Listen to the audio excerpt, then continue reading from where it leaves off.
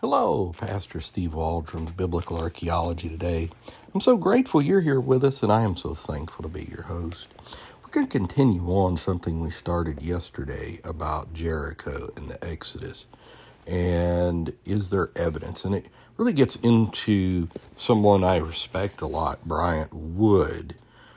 And let's just get started again. Thanks for being here. We're on pages 235 and 236 of the Popular Handbook of Archaeology in the Bible. Almost said science in the Bible. Archaeology in the Bible by Holden and Geisler. So, great textbook. Let's get started. God bless you.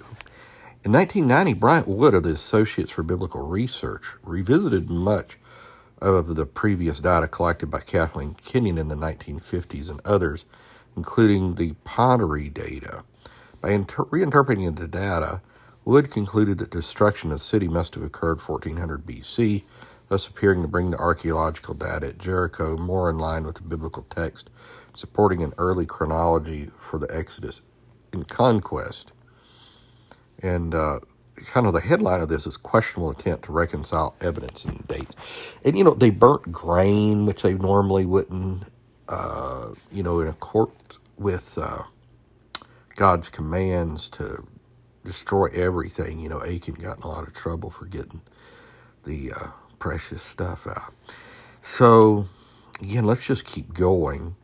Despite the chronological issues, by redating certain 1600 BC Middle Bronze Age pottery remains found at Jericho to 1400 BC, the end of the first period of Late Bronze Age, Wood claims to have identified several archaeological features that confirm biblical descriptions of the city at the time of the conquest of Joshua. It says here, see the chart, Archaeological Ages in Israel, chapter 15. Now, I would say, just because they have something 150, 200 years old, doesn't mean that, not all pottery was just done right then. They might have reused it for a long time. I mean, we use antiques all the time. These include the collapse of fortification walls, Joshua 6:20, grain storage indicating that the conquest was in the spring, Joshua 2:6, 3:15, 5:10, city being destroyed by fire, Joshua 6:24, grain stored in the city not being consumed by its inhabitants, thus indicating a short siege, and the grain never being used by the attackers. The Hebrews were not to take anything. So all that, to me, really is in favor of this stuff. Attempts to lower the date of the end of the Middle Bronze Age throughout the entire Israel region by John Bimson, the University of Sheffield, Great Britain, or on a localized basis at Jericho only, Wood, let me take a drink here, of water, I had better say, have been met with criticism. Some believe this misinterpretation of earlier data, which claims errors on the original excavation's archaeological analysis, unnecessary. This is because the first Jericho excavation actually matched the biblical chronology of the conquest with the archaeological data found without having to reinterpret the data or attribute errors to the original archaeological analysis in order to create a match. Subsequent studies that have ignored those results did so mainly because the dates of the archaeological periods, early bronze, middle bronze, late bronze, Iron Age, have been radically changed in the interim so that there was no longer a match with the Bible.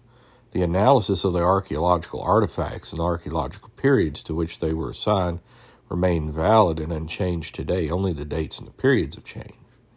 Critics of Wood's efforts to redate some of the Jericho pottery unearthed by Kenyon have questioned his attempts to reinterpret the data and to claim that Kenyon misinterpreted and hence misdated Jericho's archaeology.